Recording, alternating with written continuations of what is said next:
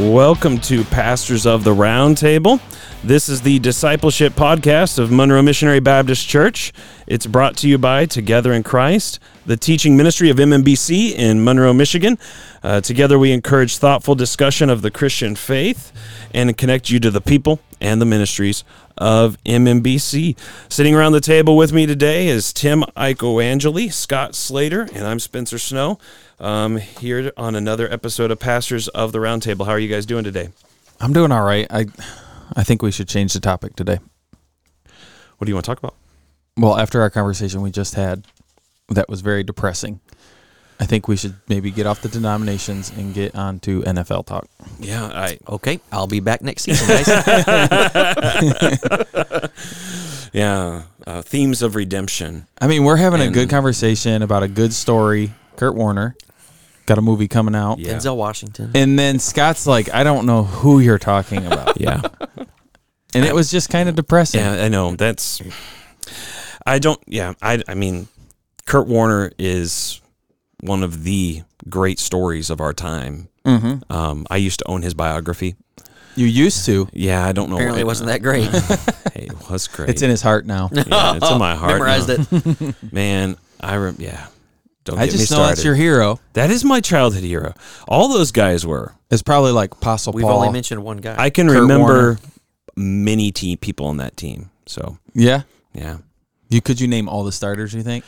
Offense, Maybe defense? not. No, I mean, the offense I could probably get pretty close. Who's the kicker? Field goal kicker. Jeff Wilkins. Really? I think he was the kicker. He was the kicker right after that, so I think he was then. He was the kicker for a while. Well, you know what? St. Louis doesn't have a team anymore, so. Yeah, but that's why we're suing the NFL. And so, looks Sorry, like Scott. We lost Scott. He's down to reading. He's done. He's not even He's gone. paying attention. He's gone. I'm about to get on social media and just endlessly scroll. Well, Jeez. okay. I'm sorry. Oh, that's okay. I didn't mean to I derail us. think, themes of redemption in the NFL season, we could, Yeah. We've wasted 3 minutes of people's lives by talking about this. well. I think some people are probably frustrated at you. Oh, That's fine. yeah. We'll have to do some good catechesis on you, Scott. That's right. Have you remember some things about the NFL to help you. So we began last week a series, started talking about denominations, and about their importance, what they are, but also now we're going to go through different groups of Christians or people who profess to be Christians, maybe we should say, and talk about what they believe, and also how we as a Baptist church are different from these various traditions, various groups of people who profess to be Christians as well. And so this week we want to begin. Last week we talked about kind of introducing denominations, what they are, why they're important, on and on. This week we want to talk about the first tradition, denomination, so to speak, that we want to talk about is Roman Catholicism or Catholicism. I kind of like to throw the word Roman in front because I think in a sense we should all want to be small c Catholic Christians, which simply means embracing of all true believers of the true gospel wherever that's found. But most of the time people today, whenever they hear the word Catholic, they associate it with the Roman Catholic Church, which is centered around the Bishop of Rome, the Pope. So today we want to talk about Roman Catholicism, what it is, and just kind of some differences as we kind of have a conversation about how we are different from them, how we perhaps how we could have conversations with them, with people that come from a Catholic background, and so on.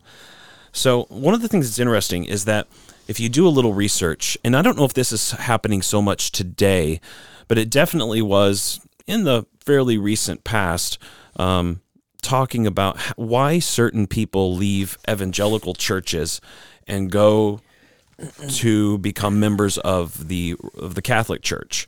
There's actually been a study done by a guy named Scott McKnight called From Wheaton to Rome, Why Evangelicals Become Roman Catholic. And one of the things he points out there in his article is this: people convert because of perceived needs. The needs are met by the group into which they convert. I think the needs tell us something about the person. They also tell us about the incompleteness of each major Christian denomination. And so he points out there that some of the reasons why that he found, kind of, he's grouping things together about why people would leave evangelical Christianity and what is the allure of Roman Catholicism. He gives overall there's this idea of a desire for transcendence. And this is a desire that people have for something that transcends their time, their place, the ordinary bounds. Perhaps there is they may feel that their wherever they're going to church is not transcendent. It's too bound by their time and place, and they're looking for something bigger beyond themselves. So, for instance, they may be looking for certainty. How can I know what I believe is true? Or transcendence in the sense of history, because they're wondering, I want to belong to a church that is bigger than simply my time and place, but is transcended for 2,000 years. Maybe a desire for unity, because they do see all of the various denominational groupings of professing Christians in church life all around us. And lastly, a desire for transcendence in the sense of authority, because who has the authority to tell me what actually Christianity is, what I'm supposed to believe? How do I know that what I believe is true, and who has the authority to tell me what I ought to believe? And so I think these are helpful things as far as trying to understand why certain people would look whatever evangelical type of church they're coming from, and that could be any number of different traditions, but they're looking at that, and then they're looking at the Catholic Church and saying, the needs that I feel I have here are met by the Roman Catholic Church. What do you think about some of the analysis that he's given?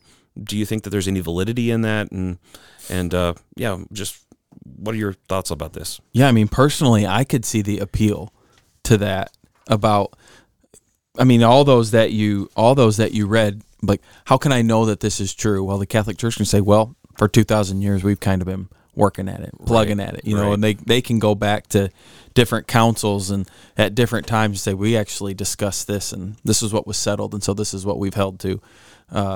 Or just to add to that, the historical nature of it, of having that history that goes all the way back that far, is comforting to me. That would be very comforting to me to know I'm falling in line, because when you read the Bible, there's so much history in it. In the Bible, obviously, God saw it important to teach people history all throughout for the Jewish people, and how they would put stones in places and say, you tell your kids this when they see this stone, so that they will remember what I've done. And with the Roman Catholic Church, you know, with their stance that we go back all the way to Peter, you kind of feel like, see, we're just a succession of this line, and that I can see how that can be appealing. And then also, if you're studying God's Word, you know, if you're reading God's Word and you're like, I'm not sure what this says. Well, if you're Roman Catholic, you know exactly where to go, right? Mm-hmm. Exactly where to go. Where if you're Baptist like us, you know, you might know a couple names that are Baptist or something, but there's not always a ton out there. And so sometimes you feel like you're left wandering, and that you could all of a sudden end up somewhere else down the road, right? So there's a lot of appeal, I think, to that. And then, like you said, I don't know if anybody. I went to a Catholic wedding. It was in Pittsburgh. Me and Amanda went for a friend of hers. Very, very strong Catholic area. Yeah. And I remember leaving that wedding thinking, you know what? This wedding was all about God and very little about them. And I was wondering, like, man, I wonder if that's really how it should be. You know, we're in this church, and they really did, like, honor God. They had all kinds of symbolism. They did all kinds of things. It was a very long wedding, but it was known and understood by everybody in there that this is more about God than anything else, which is appealing. Right. At least to me. Yeah. Very appealing to see that. Yeah. Yeah. I mean, I've not read Scott McKnight's study, but I have heard that, especially to younger generations, like so millennials and below, which would be my generation, that churches that are more liturgical in nature, like the Roman Catholic Church is, are appealing to younger generations because of a sense of transcendence. But I haven't thought of these 4 categories that you thought of. I mean, this kind of seems like a person who's coming at it actually intentionally thinking about their faith. Right. Whereas the studies that I've heard and as people have talked about it have been more so that they're seeking just a general spirituality and a liturgical service that we were talking before this that seems more ancient and is more ancient, feels more spiritual. Right. And so that's why they're drawn to that. And so, like, these categories that you listed seem to me like a person who is actually thinking and looking on a search for truth. But I've also heard people are flocking to it just because of the way that it feels. Yeah. To them, Yeah, that's interesting because there is some, at least my little acquaintance in doing some surveys, and people will mention to them the beauty, the profoundness of the Mass, the worship service of the Catholic Church centered around the Eucharist, or what we would call the Lord's Supper. To them, that is a very, very central component in some ways. It's very, they find themselves drawn to that in a sense. So I do think that there is something to where in our effort to sometimes be so relevant or trendy or hip, we've actually forgotten that actually those categories in a world that feels like it's always changing, in a world that always feels like it's always in flux and in chaos and what's the next thing around the corner, from one angle, and I think it's not a, I don't think it's I think it's a veneer. The Roman Catholic Church seems to offer a rock of stability, of being ancient, of unchanging, and also of something that is going to anchor me in something bigger than myself, outside of my time period. And so I think there is merit to think that is part of the allure. And I think it's also a symptom that we have to evaluate as Protestants, people who are non-Catholics but who are committed to, as Baptists as well, that is our worship service and is our church life, are we approaching it with the questions of what is trendy, what is hip, what is cool, or are we asking the questions of what is biblical, what is appropriate, what is scriptural?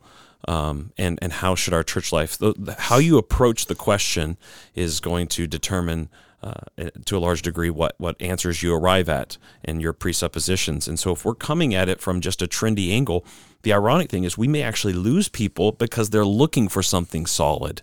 They're looking for something to grab onto. And we don't, as committed Protestants, we don't want them to latch onto the Roman Catholic Church. We disagree with the teachings, respectfully disagree, but we disagree with what they believe about tradition and Scripture, about salvation, and about the Pope and how the whole system works. We disagree with that and have for 500 years. But there has been some changes, right? Within the Catholic Church, I would say more recent. We're talking about this unchanging church for 2,000 some years, and I that's not fully true. That's right. They have changes that they've done, and even more recent. I saw in your notes the Second Vatican Council. I can't remember the dates of it that you had in there. 62 to 65. Yeah, 1962. in the 60s. And the reason for that, he said, Pope John then would say, we want to throw open the windows of the church so that we can see out and the people can see in. And so even from that was a pope that was very loved. To the current pope, you see some discussions, it seems like, within Catholic circles of like, now you're seeing like more conservative Catholics, more less conservative, more liberal Catholic. And there's, I'm not going to say they're fighting. They all still will fall under the pope, but you are starting to see some things where maybe some churches are asking, how can we reach out more? How can we be more trendy within the Catholic, and then you got people holding on. So even in that denomination, they still do struggle with it some. You're exactly right. That's a really good point because they have changed. Mm-hmm. Now they might not want to say that, but they have changed. For instance, they would execute Protestants because of our translation of the Scriptures and giving it to the common man. But now they've got Bible studies. Yeah, now they do. So it's like, I just think that the reality is, and I think many Catholics would be honest about that as well. Yeah.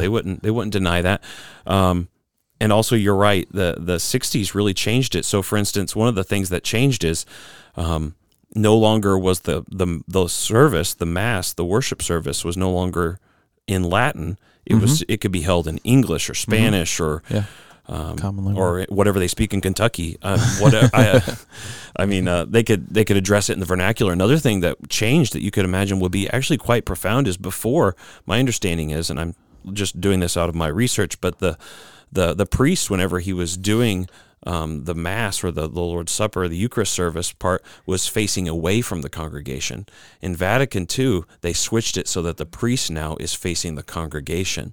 So you could see how that would also be a bit more friendlier and less mysterious. He's facing away from us. Now he's facing us, and it's kind of just changing the service, changing things kind of makes the disposition friendlier to the world, in a sense, kind of putting a happy face on the church instead of maybe being a bit too cold. When I was in college, we had a class that was kind of on like church buildings and structures, and we would go and visit different ones. And the Catholic church that we went to was called the Contemporary Catholic Church, and their building was very different than any other Catholic church I'd been in. It was like wood and very modern looking as you went inside. I remember, but I remember the teacher saying that they are a very contemporary Catholic church. Like even in the song, they would sing songs together that were more written today and some different stuff. But it was interesting to see that, because from my experience with Catholic churches around here, they all look very similar in the things that they have and in place. And there's a reason for all those things that are in its place. Sure. So let's talk a couple of things. Talk about a couple of things that are really important, that are differences between us and Roman Catholicism. The first thing I think that is important to address is where we base our faith out of and up on. What is the authority? What do we govern our belief system up on? What's the foundation? And for us as Protestants, it is Scripture alone is the final authority. There is no other source of authority other than what God tells us in the written Word of God. That's different for Roman Catholicism, which elevates alongside of Scripture equally tradition, which can be unwritten. And Scott, you're looking at me kind of weird. I'm not. Tim is way too close to his mic. I can hear his nostrils. You're welcome. You're welcome. Sorry. Is this? Yeah. Well. So Scripture alone. Sorry. Yeah. Some of us are ready to talk. Others are scrolling on social media still. Yeah. You know what?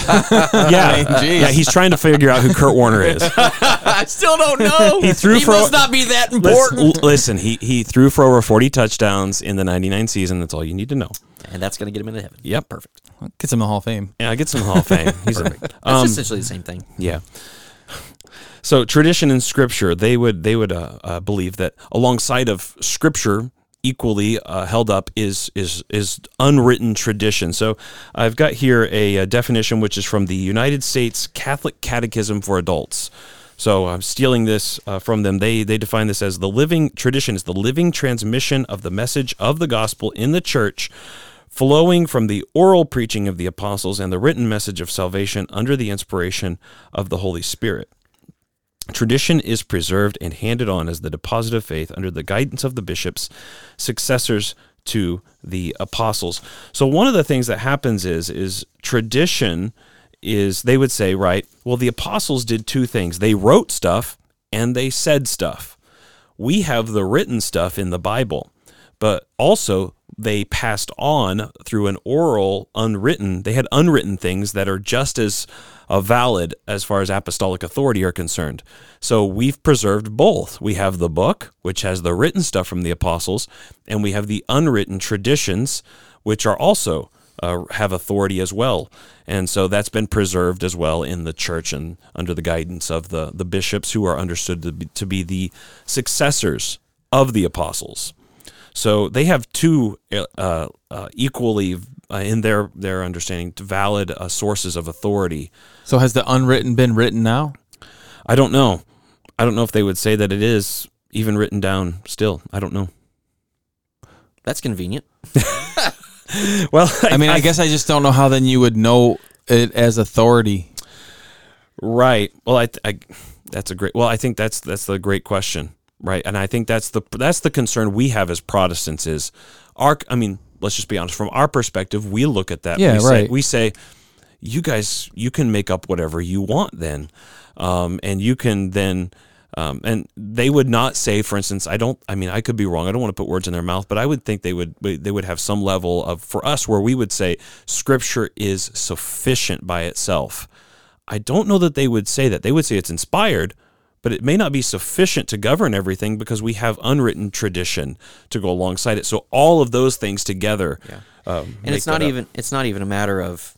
Yes, there is at one point in time where you could say, well, then you could basically say whatever you want, and you can just claim that this is part of the tradition. Right. That's a little bit more nefarious in terms of that. But I Right. think also is like realistically, humanity has fallen. Right. And we Right. have a sinful nature still, and even a person with good intentions trying to lead in what they might consider to be tradition and a good tradition can still be tainted by sin. Correct. But I mean, I think the Jewish faith would say they have oral tradition as well, but they have it written down. Well, one of the things And is later- this is interesting you bring that up because reading one Catholic writer, he draws parallels between how the Jews had their written Bible and also and this is the thing the Pharisees were doing. The Pharisees were saying, well, we've also got oral traditions Right. that come straight from Moses too. And of course, Jesus seems to not really care about those oral traditions and says, what does the Scripture say? But that he draws a parallel actually and says that we do the same thing as the Jews did in the Old Testament. Additionally, here's another. I think this is from one of their Catholic documents as well. I don't know if this is from the Catechism itself or what, but it says sacred tradition and sacred Scripture make up a single sacred deposit of the Word of God. So tradition, Scripture, both sacred, are one. They're both regarded as the Word of God. And notice who, and one of the things that's interesting here is at the very end of this, okay, so who gets to decide what the Word of God contained in the written Scripture and an unwritten tradition? Who gets to decide and interpret it? The last point. The task of interpreting the Word of God authentically has been entrusted solely to the magisterium of the Church, that is, to the Pope and to the bishops in communion with him. So, if you're wanting to know how do I understand what the Bible, the Scripture, and the unwritten tradition says, which together make up the Word of God, how do I know that I'm understanding it right? Well, you need to listen and understand and do what the Pope and the bishops who are in communion with him say to do. Because notice, I think one of the things that's interesting, by the way, as a Protestant, we'll get to this eventually, where we talk about grace alone, faith alone, they insert the word solely, which is almost an alone. It's an alone point. The Church alone has the authority, and by that they mean the officers, the bishops. Those people alone have the authority to tell you what God wants you to do. I think there's something appealing to that, though, still. Because it's a cop-out. It's an easy way out to... Well, it's not just that, but when I go to the doctor, I'm trusting that he is highly educated and that he's using things that the best doctors in the world have decided are the best thing for me. But yet, when we approach Scripture, at least in the circles that I'm around, Jim Bob can say, "I'm a pastor." He has no training. He has no anything. It's like, well, how do you know the Bible? I read it. What do you mean? I read it, and I'll tell you what it says. And that has always been very worrisome to me. Or even handing somebody new the Bible, like maybe it's a new Christian, and you hand them the Bible and you say, "Read this." You're still doing that, though, with some caution. Right. Like, I need you to read this, but I need you to meet with me. I want to talk this over with you, because there's a lot of places you can go. So there's some comfort, at least, in that their tradition there to me, where if you want to know where you're going to go to the Pope and the Cardinals and the people that we've put in place to study this, to determine what is best, because they're the best trained, they're the most qualified in their supposedly. sense. Right, but I mean, Yeah. they're going to go where... I mean, we can make fun of it, but we do the same thing.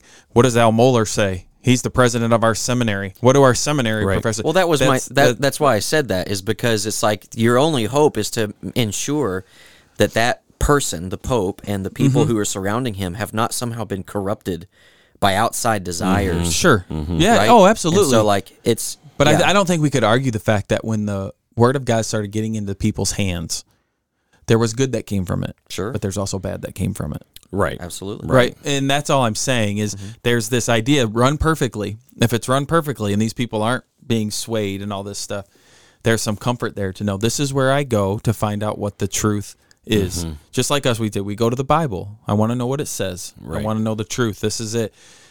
I can see the appeal of someone saying, I can actually go to someone today, alive today, to tell me exactly what the Bible means and what the truth is here.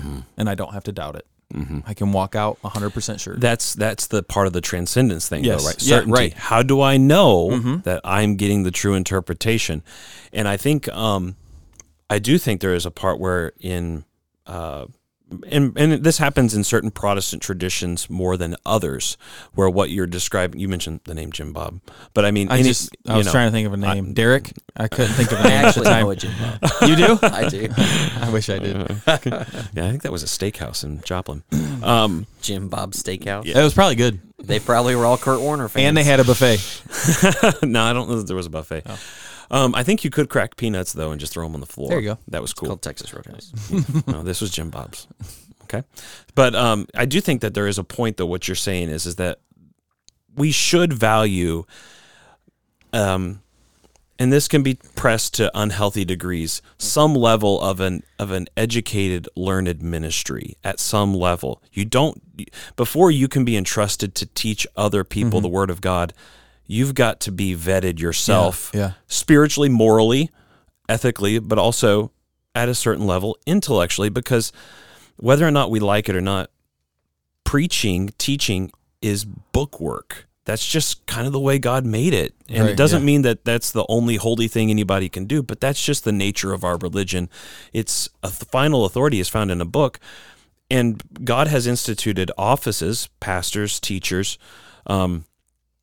to help the church understand. Now, we're not infallible in ourselves. We're not infallible. You can disagree with us and such, but our goal is to understand what the scriptures say, because we recognize ourselves as under the authority of the book. And so I do think that sometimes Protestant churches, we don't help ourselves in this case, because we go the other extreme and just Right. say, well, yeah, anybody in there, it's a free-for-all. Yeah. And that's not the way either. There needs to be, God has given us a church because... And that's why I say that, because I have had people, well, who are you as pastor to say that the Holy Spirit is using you more than using this person over here who told me this? And, and it's like, Right, well, right. I can't fight you, I guess, on this, but that guy's just sitting on a corner and just read the Bible for the first time. Right. I've went through a lot of training and really, Yeah. but again, you can't really fight against that argument Right. when they say that. And Right. that's that pushback that I think has went too far. Yes. Yeah, no, I agree. And this is the thing, though, too. Another difference, I think, and I don't want to, maybe I shouldn't press this too much, but like, I think there is a difference where in Catholicism, it's almost like the church comes before the Bible. They recognize the canon. For us, the Word creates the church. So the Word is, so the church has, while on the one hand, yes, the church is given by God to teach me the scriptures. On the other hand, the church itself is never a mediator of salvation like Jesus Christ is for my, right? So I think one of the problems is that the church needs to be careful that she doesn't make herself kind of like the intermediary between the Word of God, and we're to teach people it, but we're not like we're not Christ. And in Roman Catholicism, it definitely feels like it's salvation. It is salvation through the church, instead of the church being the people who are saved. It's the church that is, they emphasize the church as the instrument by which you get into a right relationship with God. Yeah. It honestly, this might be way out in left field, but it seems, at least this conceptual idea of what we're talking about, Yeah. the necessity of the church, just sounds a lot like Mormonism. The Yeah. way that Mormonism is set up. They're obviously very different, but it's the same way of that. Yes, we have the scriptures, but we also have these other scriptures, which are essentially just traditions that have Yes. been passed down from their founders. They have prophets today Yes. that are still the authority, that are like considered the final Yeah. authority. There's just a lot of parallels You're right. between the way that Catholicism functions in terms of where the authority is, and Mormonism. You're exactly right. It's very hierarchical, and the Catholics have a pope, the Mormons have a president, but they function in certain similar ways. I don't know. I'm sure there's differences, but Well, I mean, I think like what you were just saying about like if you are outside of the church, you are outside. right. And that's Right. the same way in Mormonism, I know, Right, is that right. if you are outside of the church, you have no access. Right, because it's connected to the system of the ceremonies and the sacraments. Yeah. Okay, second of all, so we've got a difference between us as Protestants. We would believe, of course, that Scripture is the final authority. Does not mean that we don't use commentaries, or we should want to read the Bible with the church now, with our local church, but also with the church of all the ages as best we can, because we realize we're not the first people to read this book.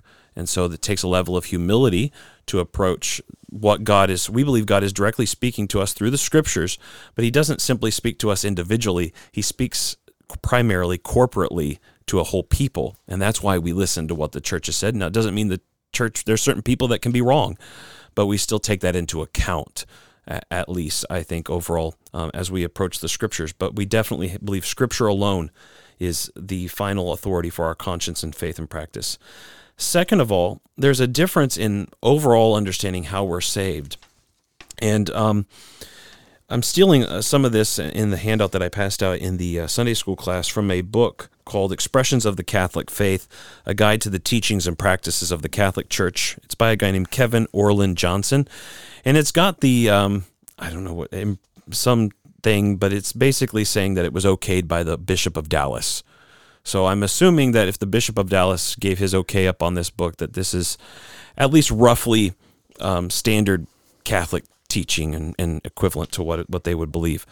But overall, some of the things that stand out right away are, of course, like we believe, they believe creation was made by God. But right away, one of the things that really stands out is we have a difference, and we have to wrestle with this, about what sin is and what the fall of mankind into sin means. So, for instance, I believe I'm quoting from this book, but also from the handout here. But, for instance, about original sin, what happened whenever Adam and Eve fell and ate the fruit? What happened, and what are the results for us? They will say this: all mankind is born in a state of original sin. Quote, not that we're punished for what Adam and Eve did, because God is not cruel, but that we're born without those supernatural gifts that we'd otherwise have had. So we lose some certain supernatural gifts like the promise of immortality, integrity. So we lose those things, but we're not actually being punished for what Adam and Eve did. Now that kind of seems a little off right away, because Paul seems to say in Romans chapter 5 that whenever the first man and woman fell, we also became sinners because of our covenant headship relation to them. It wasn't that we actually did the sinning, but because of what they did, it's imputed to us. So we get the guilt at some level for what they did. Additionally, they say this: original sin, quote, only changed man's state. It didn't change human nature. People were made in the image and likeness of God and created good. People can act badly, but people are by nature good. So there is a difference, I think, in understanding of sin between the Roman Catholic understanding and what we would believe as Protestants, which is that sin wasn't simply, it's not like that people act badly, but they're basically good people. We would argue that the reason why people act badly is because they're already bad people in heart. As Jesus says, one of the big verses is Matthew chapter 15, where Jesus says, the reason why all of these evil things flow from your heart is because your heart is already bad. I can't quote the verse exactly, but he says all of these evil thoughts, all of these things flow from a heart that's already disposed and set on evil. And additionally, you'll see throughout the scriptures, the scriptural writers, Psalm 51, in sin did my mother conceive me. And David seems to be highlighting the fact that not his mother necessarily sinned in the conception of David, but that David was born in a corrupt, sinful a state already with a heart set on rebellion against God. So do you think that we have a different understanding of or emphasis of sin than Roman Catholicism does?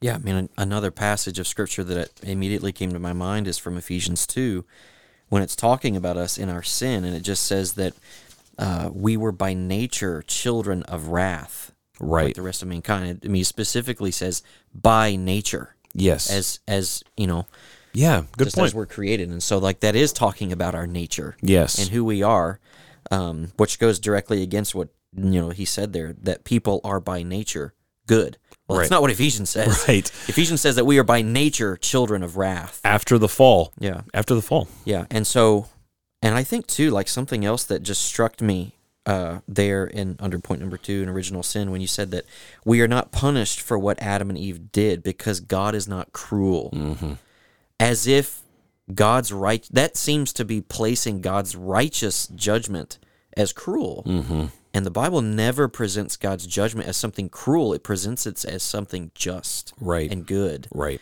and so they seem to have at least a misunderstanding of the nature of God's wrath as being something not that's cruel, but that is just Right, and good, and right. that God is fully righteous in carrying out on Yes. those who hate Him. Yeah.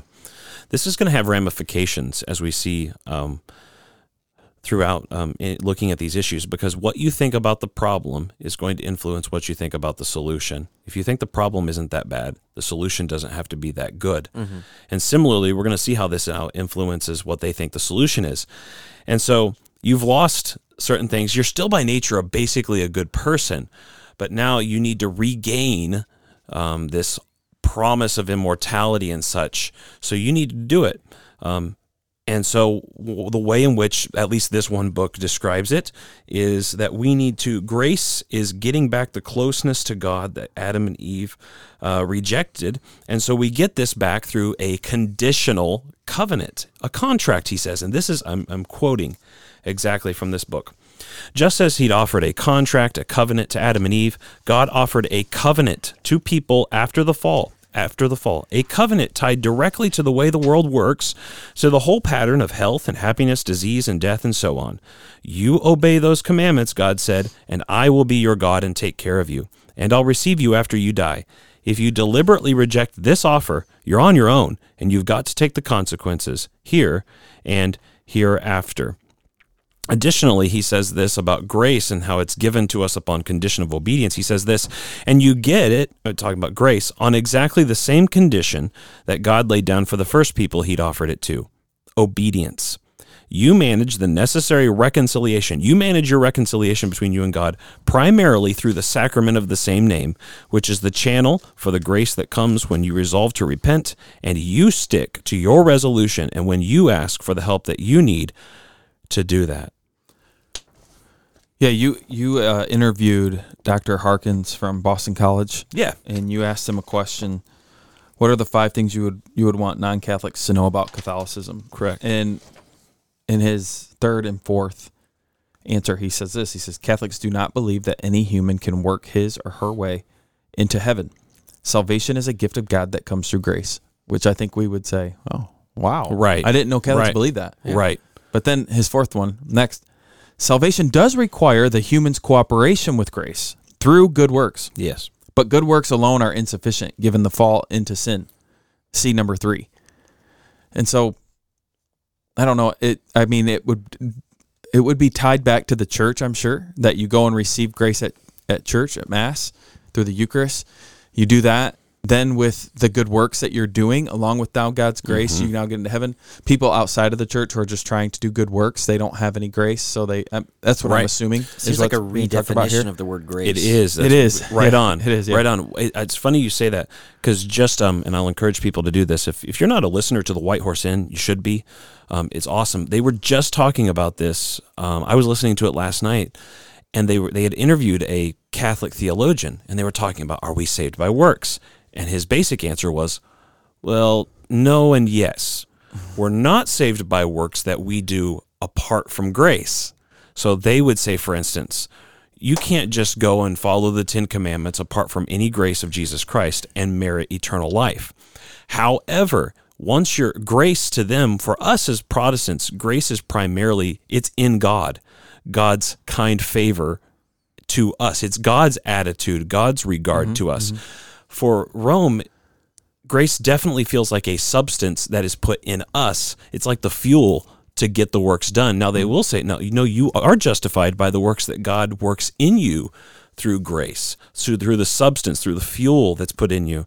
So there is a nuance there where on the one hand, you're not saved by works, but on the other hand, you are saved by works that God accomplishes or that you accomplish with the help of God's grace. And you can definitely lose that grace. You can definitely lose that salvation. Because it's dependent upon you. Because it's dependent upon you. But they probably don't say when you lose that. No. There's not a good, clear definition to knowing. Correct. And we'll get to that, the whole question of assurance quickly, because I see our time is fleeting. But I mean, I see also and this might be where you're going because of what's coming up next, but there's also, I mean, where's their understanding of Christ's imputed righteousness?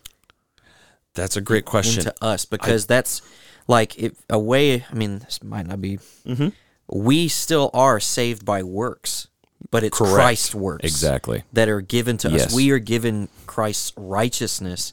He takes our sin upon us, right? Yep. That's 2 Corinthians 5, Yes. 21.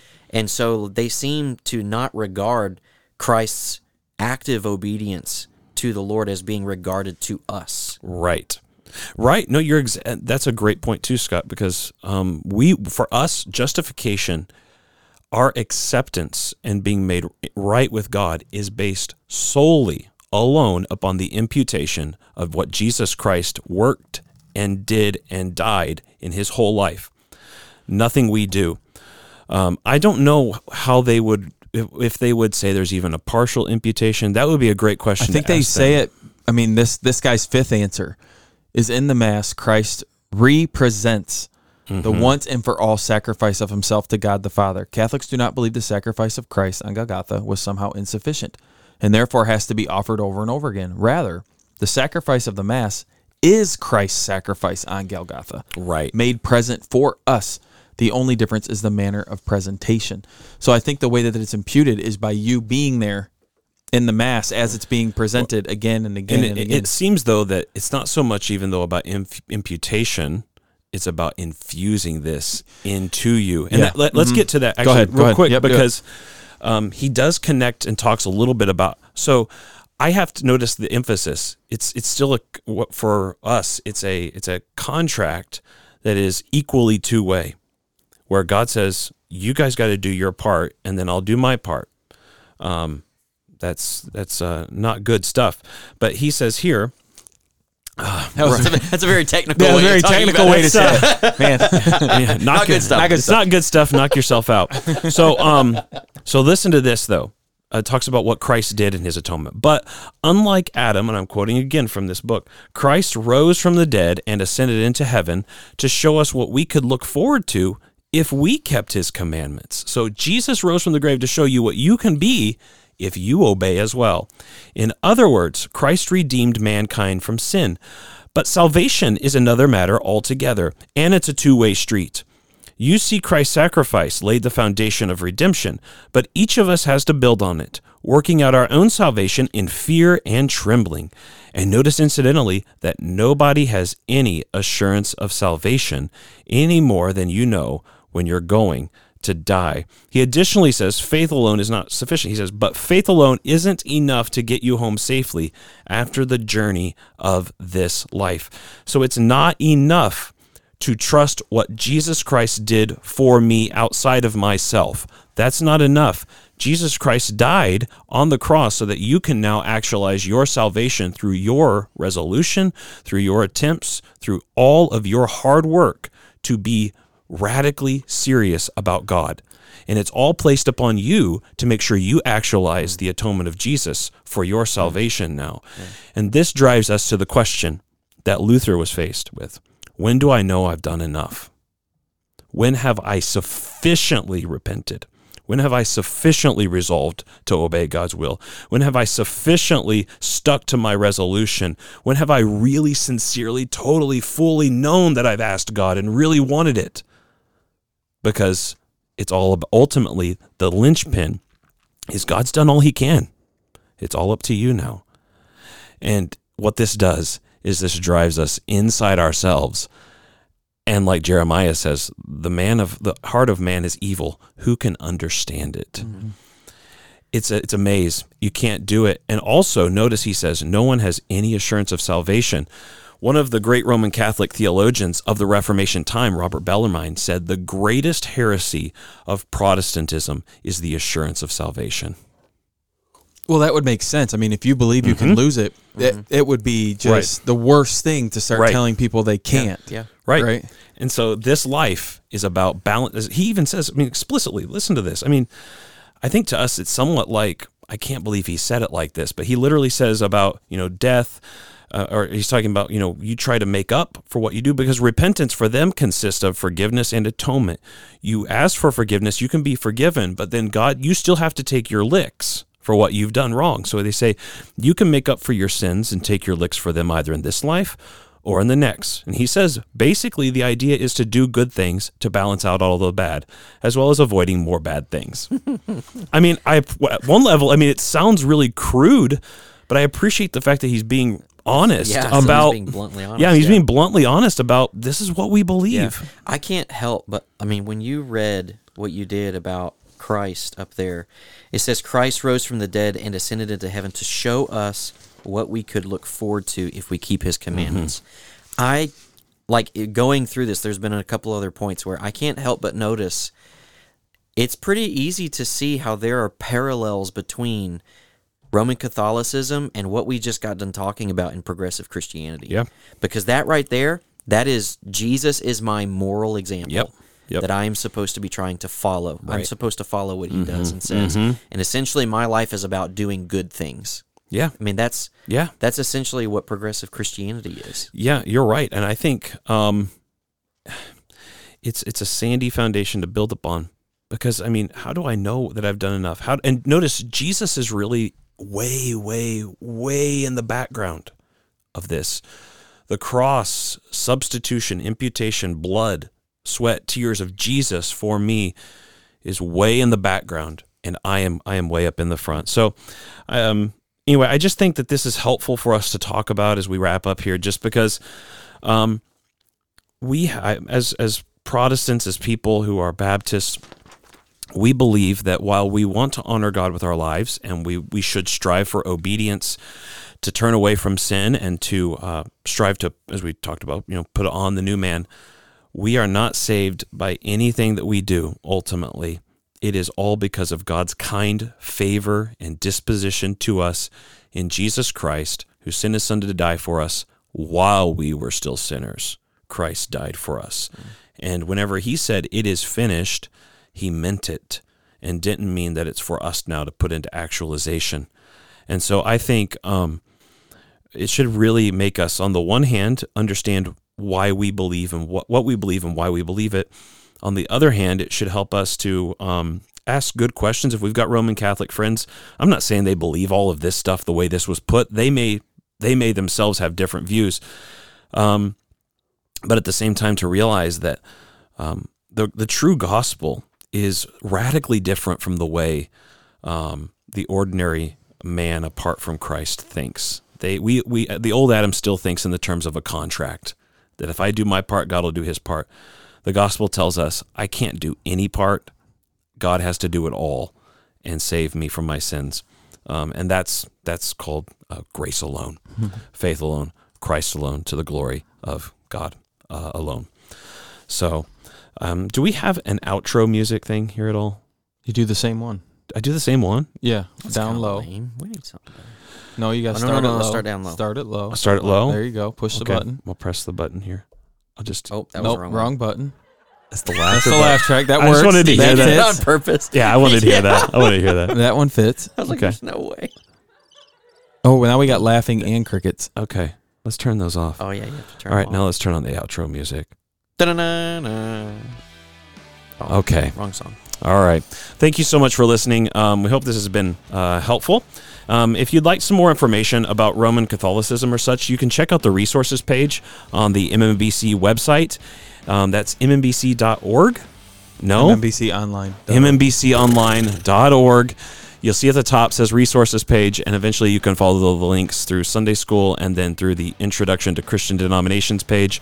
There's more resources there if you're interested in learning more about Roman Catholicism or any of the other denominations that we're covering during the class. Go to a Baptist website. Go to a to learn Baptist about Roman website. Catholicism. Hey, that's what we do here. That's what we do here. Thanks so much. Take care. God bless.